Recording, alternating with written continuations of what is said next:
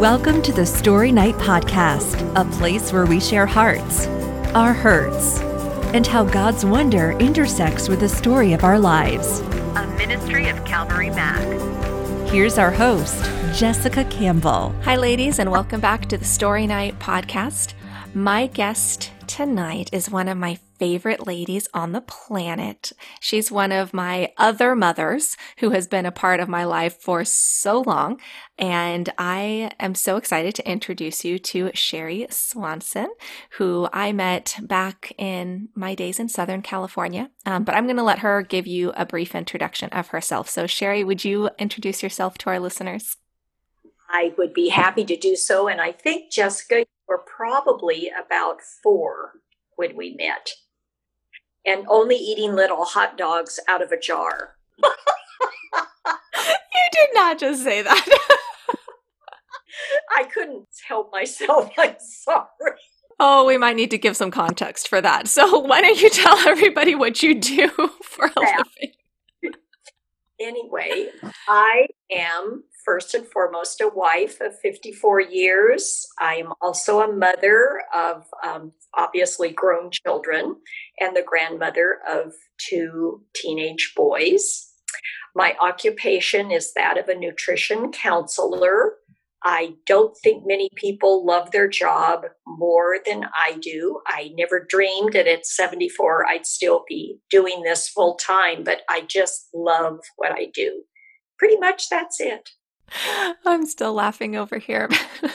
Yes. So Sherry has been our family's nutritionist for so long. And I, like many young little children, was a bit of a picky eater. And you just started right away helping in my life. And I actually have so much that I can attribute to you. But we're not in my story today. We're in your story. And so I wanted to ask you to start way back at the beginning of your life, because as I understand it, the very first days, weeks of your life may have really played a role in how you ended up being passionate about and getting into the field of nutrition and health and wellness. That's really is a fact. And I don't think very many people that I've worked with actually know this story, but every time I have ever told anyone the story, the look on their face is always interesting. My mother took her 7 years to achieve the pregnancy. She was an asthmatic, a very severe asthmatic. And during the middle 40s, it was very cool to smoke. And I know that sounds horrifying that you're asthmatic and smoke, but my mother did that, and she was very ill throughout her pregnancy, and her mother abruptly, it was a very quick thing, passed away in Missouri, and my mother lived in California, and they said she wasn't well enough to go back for the service. And it upset her a great deal, and being just a little over 6 months pregnant, she went into labor, and in those days they didn't know how to stop the labor, so she was in hard labor for 4 days, as I understand it. And so the doctor told my father that they were going to do a C-section because they were so afraid, she had pneumonia by then, that she wouldn't survive and that the baby wouldn't survive, just due to the fact in those days there were no neonatal centers or ways to care for a premature baby. So my father agreed to that, and to make the story a little bit shorter, I believe it was actually 10 days if we were to be accurate. They brought this little specimen in and said, you have a baby. It's not a very well baby, but both of you are living and we're going to send you home. You said so many things just in that story that I imagine listeners had their jaw down or had more questions going, wait, what? Are you kidding me? And then how are you? It is such a shocking story, especially when we sort of think of birth stories of today and what would happen or what knowledge we would have now and just how different things were. And it really wasn't, in the grand scheme of things, that long ago. No, look how far we've come, because, and I don't talk about this part of it, but I didn't have any bonding, because in the 60s, when I was at Loma Linda, when you were pretty sure a baby wasn't going to survive, and this was just the 60s, they pushed that baby over in the corner, you didn't pick that baby up. You diapered it, you fed it, but you did not pick that baby up. Now, I'm sure by the 70s that finally we'd evolved out of that nonsense. But when we don't have human contact, I think it's devastating to us. And correct me if I'm wrong, but didn't your parents think that you were actually gone, like actually dead for a while? Yes. I don't know. I never asked my dad that question, but he was so involved in mother living, I don't think he even ever asked. So, but I often think that some of the things that are not as good about me as they should be were from that lack of bonding. To this day, if I travel, if I have to go somewhere, I have no trouble driving anywhere, but I have to know exactly where I'm going. If I don't, I'll have a panic attack if I get lost. When I travel by air, I have no trouble with the airplane. When I go into an airport, if I haven't been in that airport before and I'm worried about my connecting flight, and I've had this happen to me where I can't find where I'm supposed to go right away, I'll have a full-blown panic attack. I don't know that people see it, but it's really hard to get yourself out of that and, straighten yourself out and get yourself. And it sounds ridiculous when you think about it, because as my husband said, if you get lost, you get unlost. I said, that's a rational thought. This is an irrational feeling. I understand that, but it's still real. I never laugh at anybody who finally reveals something they're embarrassed about. I said, look, we all carry things we wish we didn't have. And it's better to let them out in the open and admit them. It took me a long time in my work till I would admit, oh, I've had that happen, or this happened to me. And then I realized I'm so much better at what I do if I show my frailties. Yes. And that, that speaks to the whole purpose of Story Night. Real women sharing real stories. Yes. And when you're real and you're open and authentic, that's really where the real hope comes in. Correct. So let's return now to the earliest days of your life.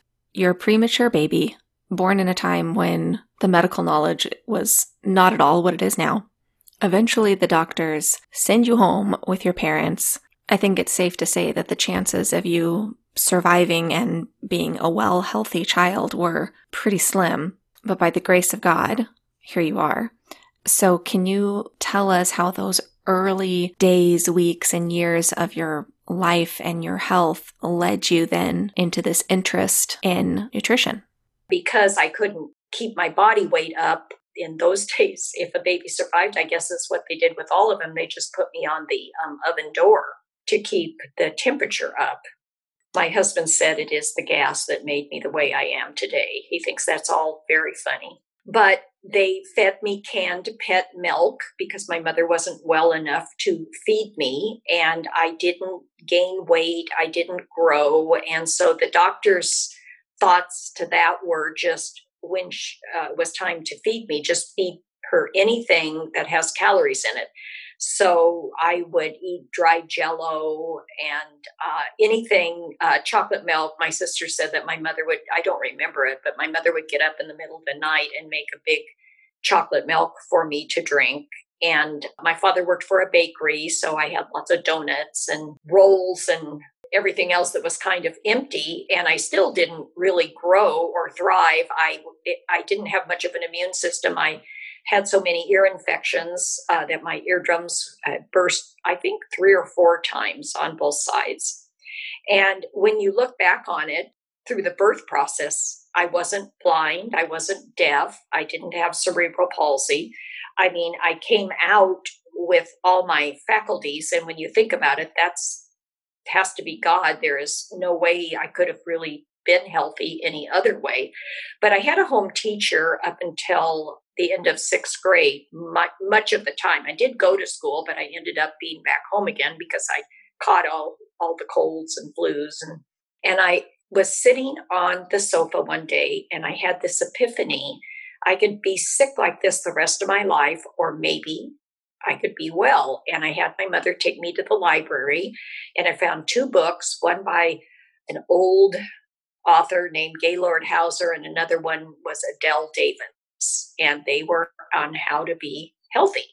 So I took those books home, and being 12, I didn't understand everything in there. But the gist was I shouldn't eat fried foods or sugar. Well, that's what I lived on. So I asked my mother if I could please make my own food. And see, she said, sure. And it took me 2 years to get well, but I got well and I've never been sick since. And so it's an odd little story, but this isn't something I could make up. And again, showing God in action, even when I don't know that anyone prayed and asked for help, he was there anyway. It's pretty incredible that at such a relatively young age, you were able to make yourself well after getting just really a couple of books. And I know it wasn't something that happened overnight. You said it was a couple of years, but what did you do? I mean, for those listening, wondering how did you do that? What changes did you make that allowed you to get healthy?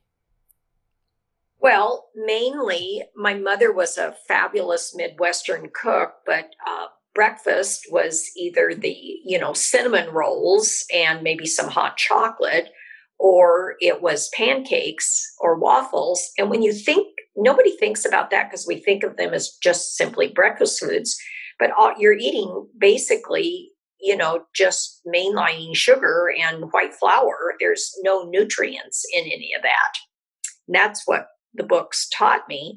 So I learned how to make hot oatmeal and put raw honey in it and sprinkle some nuts on top, and how to have eggs any way that I wanted them, and have a piece of toast and some bacon, and have basically what I tell people now: fiber, fat, essential fat, and protein at each meal.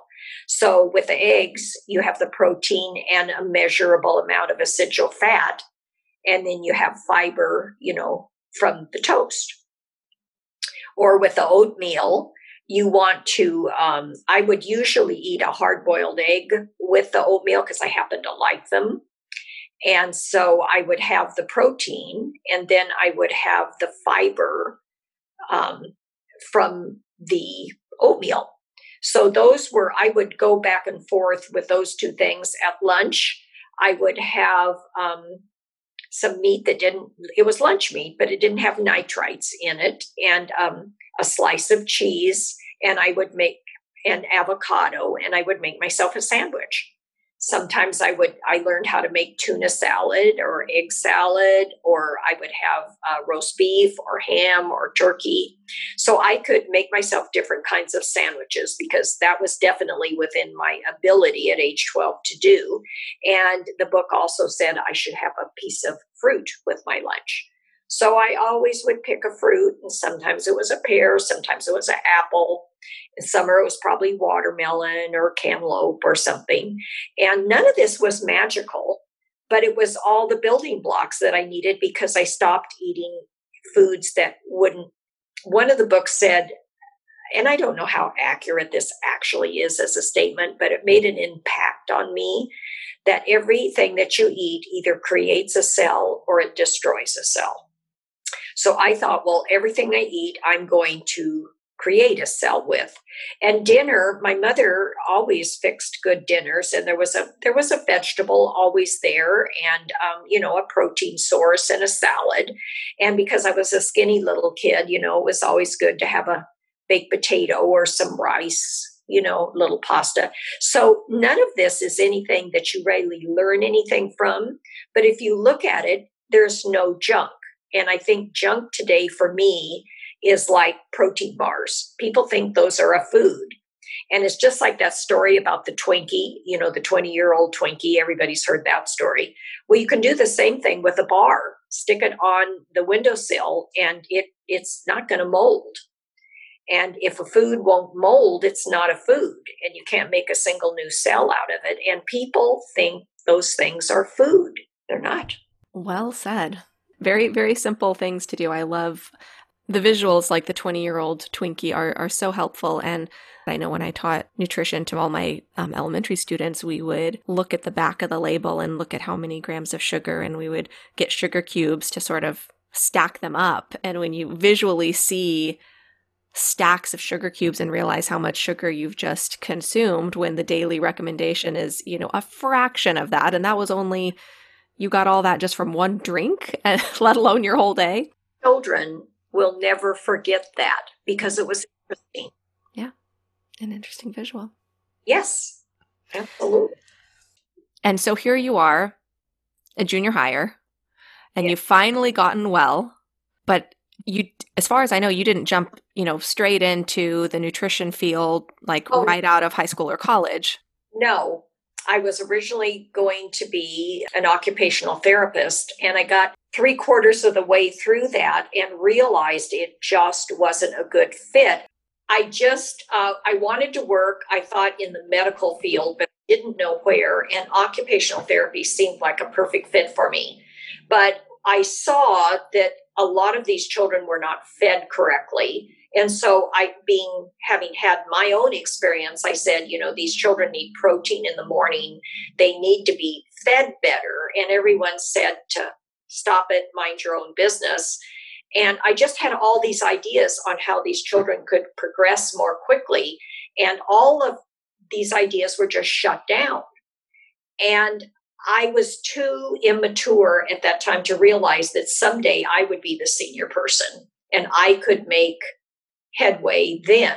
I just picked up my marbles and left and just said, well, I'm not doing this. I have this segue into nutrition and I'm going to do that. Well, at that time, the only thing you could be was a dietitian. There was no certification to become a nutrition counselor. So honestly, even working with physicians in the beginning, I let them know I'm not licensed. There's no certification. This is how I work. I teach people how to grocery shop and how to feed their children. And so finally, certification came along about 10 years later, and I went back and got that. So I at least had something legal that looked like I knew what I was doing. And kind of the rest is history, as far as work went. No one even knows I was a prenatal, infancy, early childhood counselor. That's all I did the first 10 years, but I didn't have anywhere to send the parents or other adults. And so I started counseling the adults. And now no one even knows that that's what I did because that's probably 10% of my work now. Well, we're so grateful for the work you do. And I think it's so important. And I'm just amazed. I think it's wonderful. And I know there's a little bit more that I wanted to ask you about regarding your work within nutrition. But before we get to that, I was hoping you could share how you found and married your husband and started your family. Well, that's a little embarrassing. I met my husband in 1966 at a wild Easter week party in Laguna Beach, California. And he walked into the room, and if there is such a thing as immediate recognition, I took one look at him, and that was just it. And we talked till 5 o'clock in the morning. I met him at 10 o'clock at night. And this is the truth. He asked me to marry him in the future, and I said I would. And when each of my children respectively asked how I met Daddy, I always cringed and told them the truth, and they gave the appropriate answer. That's the stupidest thing I ever heard.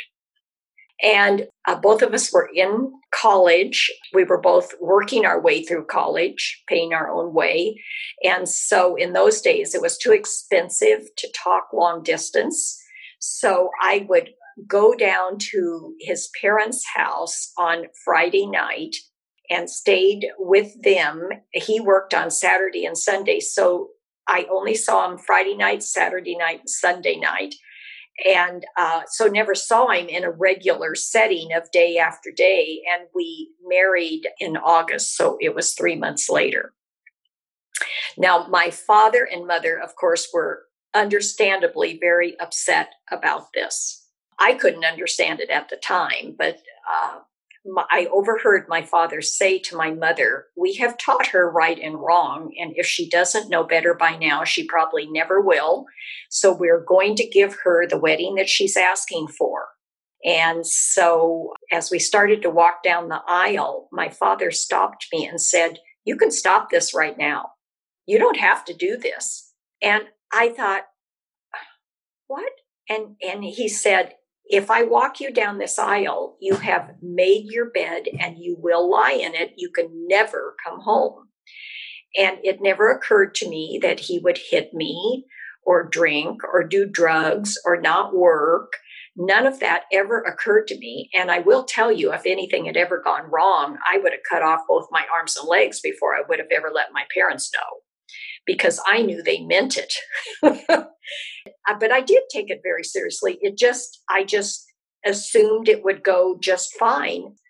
But we did not know each other at all. It was just an attraction that I still can't explain. If I haven't seen him in a period of time when we used to have our ranch in Colorado, he would be gone several months. And if I picked him up at the airport, my heart would still race when I saw him. So it turned out to be just a great thing. I don't recommend doing that, but it worked for me. There are so many stories like that where it, by the grace of God, it did work out, because like you said, you mentioned all of those things that can happen and sadly often do happen when people get married when they don't know each other. And all of the sudden there is the abuse, and there is the pain, and there is the brokenness that shows up. It comes to the surface. And what a blessing that you didn't experience a lot of the pain that could have happened. And that's not to say that your marriage has been perfect. I know you've been through a lot together, and we'll get to some of the details of that chapter. But first, would you tell us about how you started your family? Well, I think Vietnam was very hot at that time, and my husband had a very low draft number. So he had been drafted once, and they threw him out because he took some daily medication for a salve for his eyelids, strangely enough. And that night he was back home again, and we thought we were home free. And a year later, here came that little package again. I know what it looks like. And we had purchased a car and furniture and lived in a home. And this was not part of our plan at all. And so I got a hold of a gentleman that I'd worked for in college, who was a retired Air Force gentleman. And he got Gary into the Air Force. And we thought that would keep us out of Vietnam. Well, we also put in to go to the East Coast and have an adventure, get out of California. When the time came, I'd sold all our furniture, sold our car, everything. And they sent us to Vandenberg Air Force Base, which is 3 hours away from Newport Beach. I never got out of California. And so while we were there, I think there were 65 people in his squadron. He was the only married one. And by then we had decided, well, we might as well, let's have a baby. And so Alyssa was born, and he was the one they sent to Vietnam. The only one in 65 people, the only married one, plus we had a child. So they do those things. And so that was a very difficult time because there were no emails, there was no FaceTime, and I never knew if he was dead or alive for months at a time. The good that came out of that was I moved back to Redlands, where I had grown up, and rented a little house half a block from my parents. And it was a very wonderful bonding time with their granddaughter. And I am very grateful actually for that, but I don't recommend war to anybody. Before I have you share about the continuation of growing your family and the rest of your life story, I just wanted to stop for a minute and and thank your husband for his service, and thank you as his wife, because having family in the military, I know a lot of listeners maybe were in the military themselves, or they have a loved one who has served or who is currently serving, and it really goes beyond just the individual. It's the whole family. And regardless of whatever people's political opinion is, we're just deeply impressed with and amazed by our veterans, and just wanted to honor him. How kind of you, and thank you very much, because it does change you. I know when I hear down at the El Toro Marine Base, these young wives, I mean, it's a hidden thing about how difficult being in the military is. It was certainly an eye-opener to me. And when my husband came home, people spit on him. Certainly no one said thank you. And none of those men were sent there of their own choice. You know, it was not voluntary at that time. And do you want to go to jail or do you want to go to Vietnam? And that's the way it was. And it changed Gary dramatically. Our marriage almost didn't make it. You know, they did not know what PTSD was at that time. So there was no recognition, so certainly no treatment. And we were actually separated for a year because he was just so traumatized, and I didn't know what to do about it. And we found a very good counselor and were able to very slowly put our lives back together again. But war does terrible things to people who are involved firsthand in it. And he did something about 10 years ago that he keeps our automobiles very meticulous, and he doesn't want any stickers on the car, you know, or bumper, you know, he doesn't want anything on the car. And I noticed he got a license plate holder that said Vietnam veteran on it, which is not like him. He never wanted to talk about it at all, really. I asked him why he did that. And he said, very simply, we find each other in parking lots and we will stop and talk to each other about what we saw and what happened to us as human beings.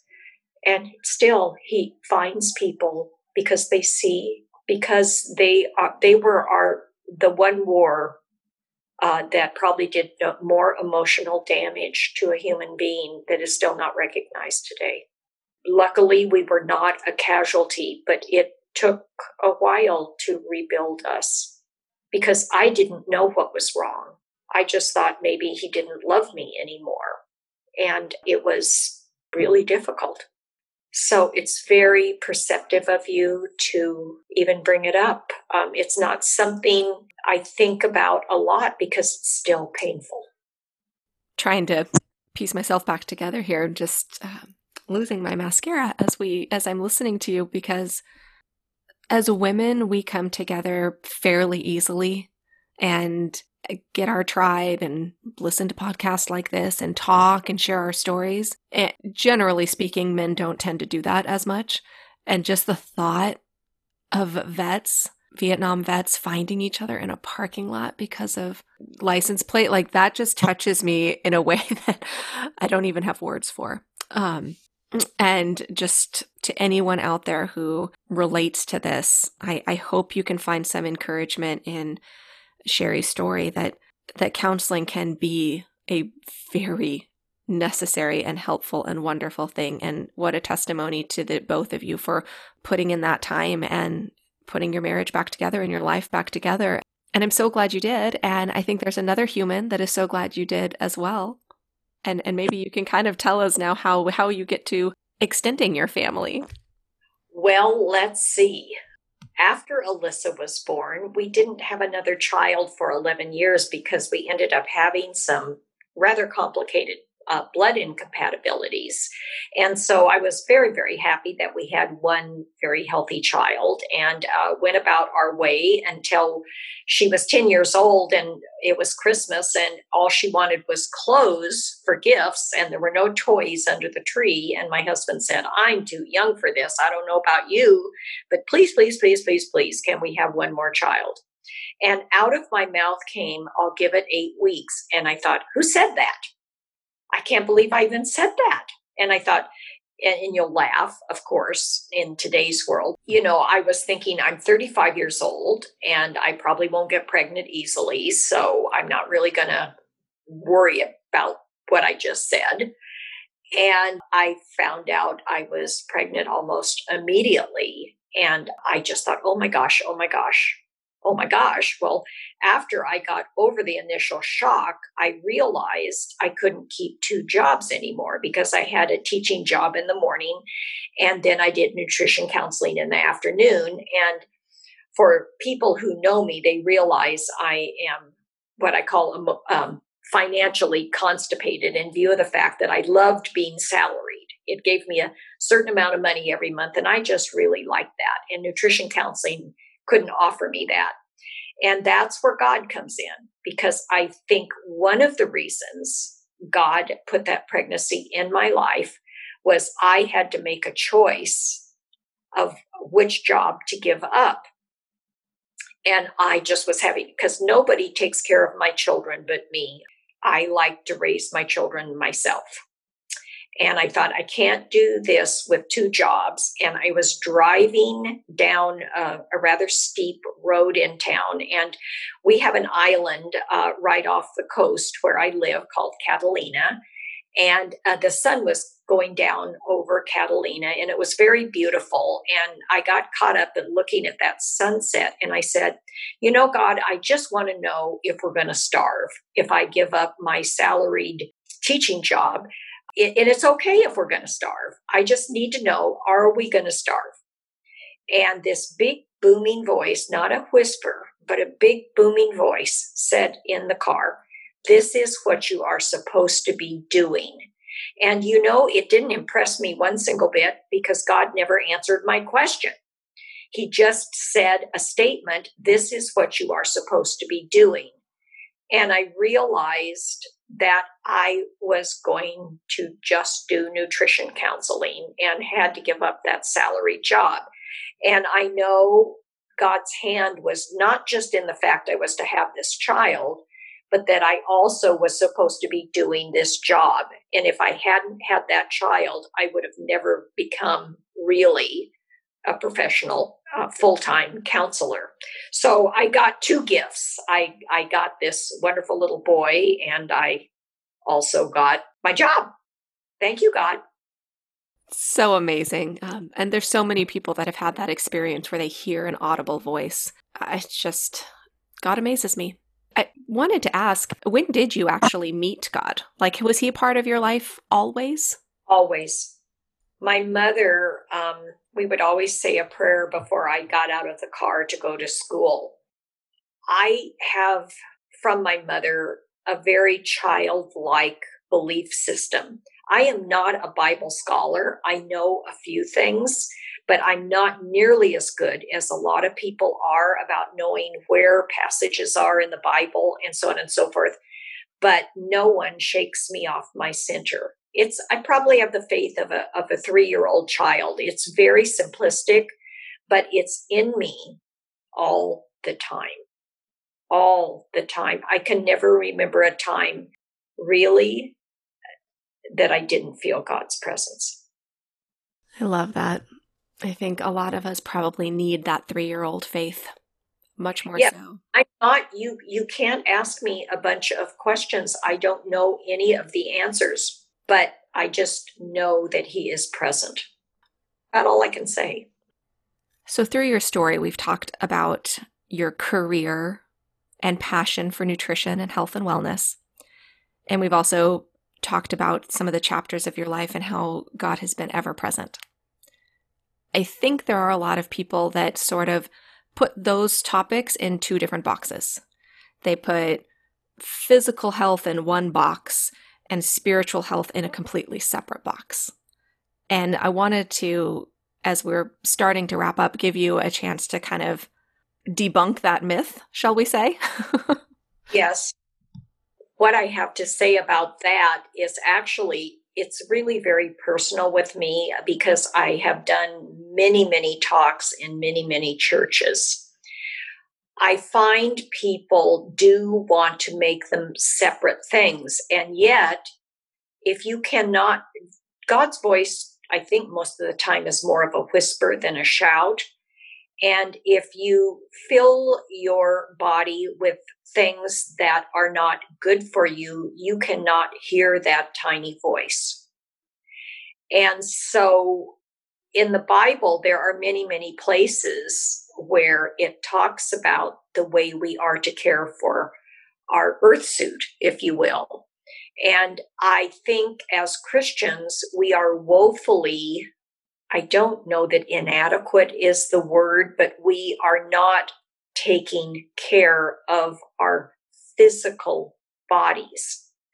And when you don't take care of your physical body, I think it very much affects your ability to hear a sermon or hear a message even from someone talking to you, because your blood sugar's probably very low, for one thing. Like, you're late getting to church would be an example. So all you've had is a cup of coffee. And then you hear the sermon just on a cup of coffee, which means I don't think you're going to hear all that you're supposed to hear. And then we have coffee and donuts again after the service. And maybe 60, 70 years ago, we didn't know better, but we do know better now. I think the days of the Jell-O mold for the church social should be over. There are so many delicious things that God has put on the planet that don't even have to be made into a recipe, that could be put out after church so that our young children develop good habits and that we also are better nourished so that we can hear God's voice. Yes, and I hope in these sort of conversations that there's no condemnation that comes across, that it's, if you're feeling that you aren't physically healthy, that this isn't a judgment, that this conversation is more about our bodies are talked about as temples, and Yes. that we are to take care of them. If we're believing that God created these bodies, it's our privilege and our responsibility to take care of them and to be healthy. And that doesn't mean, oh my gosh, feel terrible if you ever do one thing slightly unhealthy ever in your life, but just to keep that in mind. Like, we want to take care of ourselves emotionally, mentally, physically, spiritually. They're all important. Yes. And may I say that this is, I think, the best sentence. It is not so much what you do eat that makes the difference. It's what you don't eat that makes the difference. Your body will filter some junk. It's really a very tough piece of equipment, if you will. So if you get the nourishment that you need, it doesn't matter when you eat something empty, because you've already got what you need in the body. And people often would say to me, what did you do with your children when they were little? And would go to other people's houses. I said, I told them to go have a good time, that whatever they're offered, they are welcome to eat. It's just that I don't buy those empty foods in our house. But you're welcome to go eat them at other people's homes and just be so grateful that you were asked into their home. And it worked very well, because my children never had to sneak, because they will. I mean, good heavens, sugar tastes wonderful. Nobody said it didn't.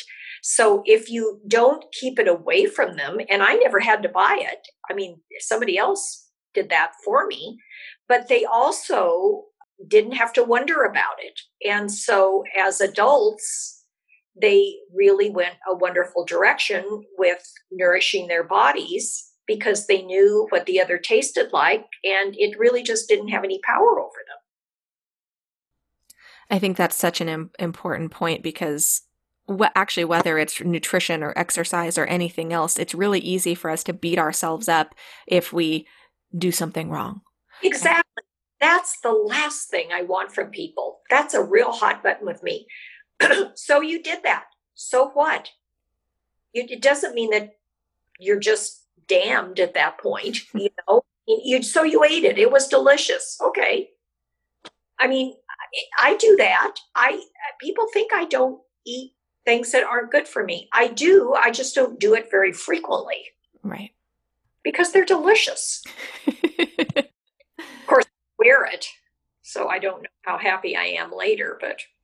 Well, Sherry, I know you and I could talk nutrition for hours. It is a passion of mine, and I know it's a deep passion of yours, and it is relevant and it is important within our spiritual walk as well, that we have these incredible vessels, these incredible bodies given to us, and they really are a gift. And I know so often as women, we look in the mirror, we see our body, and we see lots of things that we don't like. But just as a reminder for all of us, myself included, God didn't make a mistake when he created your body.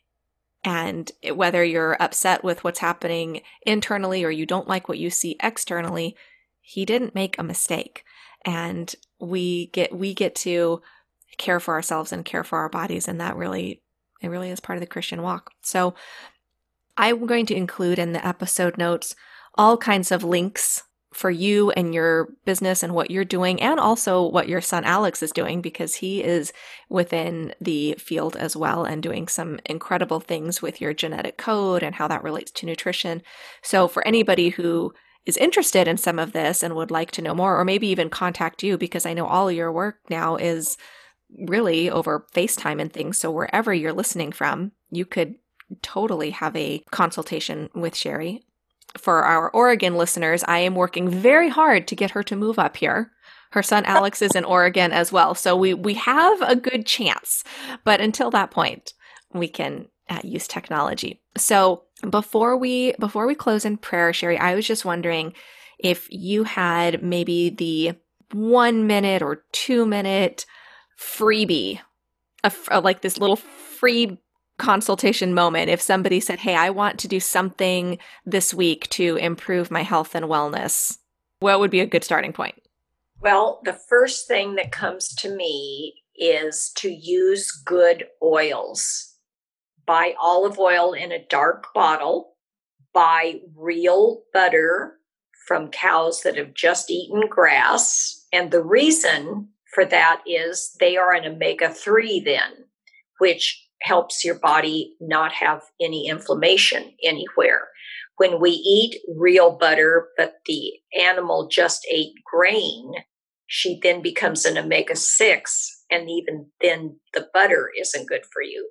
Everyone knows not to eat margarine, but a lot of people don't know the difference in butter. So you buy good olive oil and good butter. That would be the best start ever. I love that. Sherry, I want to thank you for taking time to share your story, everything from restoring your marriage as the wife of a Vietnam vet to the incredible beginning of your life and how you got into the field of nutrition and health and wellness. And I think what you're doing is so impactful and so important and so valuable. So in closing, I just wanted to ask you, if you had a chance to, sit down and have coffee with one of our listeners, how do you feel like God has been ever present for you? The way I know that that is true is when I occasionally lose my way and I feel fearful. I realize that fear tells me that I am separate from God at that time, and I am not living what I know to be true. And that when you feel fearful, stop, take stock, and realize that that isn't the light talking to you. And that put yourself, visualize yourself in the light again, and know then that the fear will dissipate. That I know to be true. I love that. Thank you, Sherry, so much for taking time to do this. It was my pleasure. If it helped one person in some way that we might never know, well worth it, right? Oh, absolutely. Because your story never really sounds that interesting, but certainly there could be someone who might benefit. Mm-hmm. There are women all the time that tell me, oh, I don't really have a story. Well, we all have a story. Some of our stories are more dramatic than others, but I think it's very important for us to remember and value the stories that are less dramatic. And if they would sit and journal where they can start what they remember first, they would be startled at the end of, oh, I remember this, and then this happened and that happened. And then maybe you never saw God's hand before. But it always, when I don't always see it right away, but at some point I see that was part of the perfect plan. And Absolutely. It was not my choice in any way. I did not want to be in that position. But, it's always perfect. And things happen at the timing they're supposed to. People say, oh, I wish I'd known that then. Well, you weren't ready for that information or whatever you thought was supposed to happen then. You're ready for it now, or it wouldn't be happening now. No matter what your age is, you're still not that familiar with how the story goes next. But I think it's exciting. Now, what is the rest of my story? What else is in store for me? It's exciting. It is exciting. And I couldn't agree more. And for those who've been listening to the podcast since the beginning, they've heard me say this multiple times, but write down your story. And just what you said, Sherry, I encourage all women to do that. Write it down. It's a treasure. And whether you share it with one person or many, it is a treasure. And what a gift and legacy to leave for your children. Absolutely. And as I've shared before, if you want help getting your story recorded, even if it's just for your family, I will absolutely do that. I feel so strongly that women should have their stories available to pass down. What a service. Wow. So I'm going to just close us. And for everyone listening, I just wanted to pray for each of you this week. In whatever chapter you're in within your story, whether you connected to one little piece of Sherry's story or a lot of it. So, Father, thank you so much for the stories that you're writing. They're so diverse, and yet we're all unified because we all have the same author. I just want to pray, Lord, for all of the women out there who either had struggle within their own birth story or as a mother giving birth or just creating their family, building their family. Lord, there's so many elements to Sherry's story that just kind of remind us that our expectation and wish of life and marriage and motherhood doesn't typically go to our perfect plan, but it goes to your perfect plan. And you had a reason for everything. And thank you so much for being ever present with Sherry. Thank you for speaking to her, whether it was through a whisper or an audible voice. Thank you for bringing her husband home from Vietnam and restoring their marriage. And for anyone listening, Lord, who is going through a similar season or who just understands that very unique and special relationship within the military, that your hand is just on them, your hand of protection and healing and blessing, Lord, please work within those military families. And finally, God, I wanted to pray over all of the women listening for their health. And that word health covers so many aspects.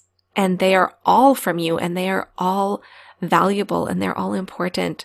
And I ask that you would just provide that physical health for people. And for those who aren't in great physical health, that there would be a way for them to gain health, mental health, emotional health, physical health, and spiritual health, that they would see their bodies as a beautiful gift from you and long to take care of it and take care of it well. So we just commit all of that to you, Jesus, and want to thank you for this time. Thank you for these stories, and pray for the women who are tuned in. In your name, amen. Amen. Well, thank you again, Sherry, and thank you everybody for listening to our Story Night podcast this week, and I hope you come back next week for our next story. Good night, y'all. The Story Night Podcast, a ministry of Calvary Mac. For more women's stories, visit calvarymac.com/women.